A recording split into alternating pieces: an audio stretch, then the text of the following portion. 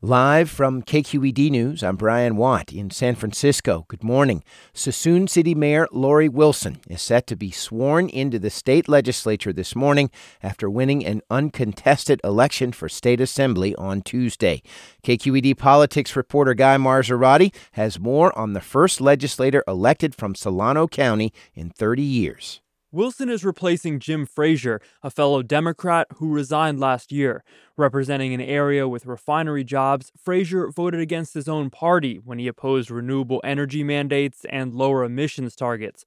Wilson says she'll take a, quote, balanced approach to environmental policy. I have to say I'm an incrementalist by nature. For Wilson, that means meeting the state's current climate goals in a way that brings everybody along and keeps everybody not only safe, but at the same time balancing the economy, because we could be safe, but then have no jobs and then deal with other insecurities. Wilson is running on the June primary ballot for a full term.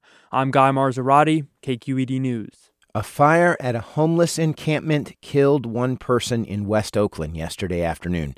Fire officials say the fire on 26th and Wood Streets involved a half a dozen vehicles on Caltrans property. An Oakland Fire Department spokesman says the fatal victim was found in the back of an RV.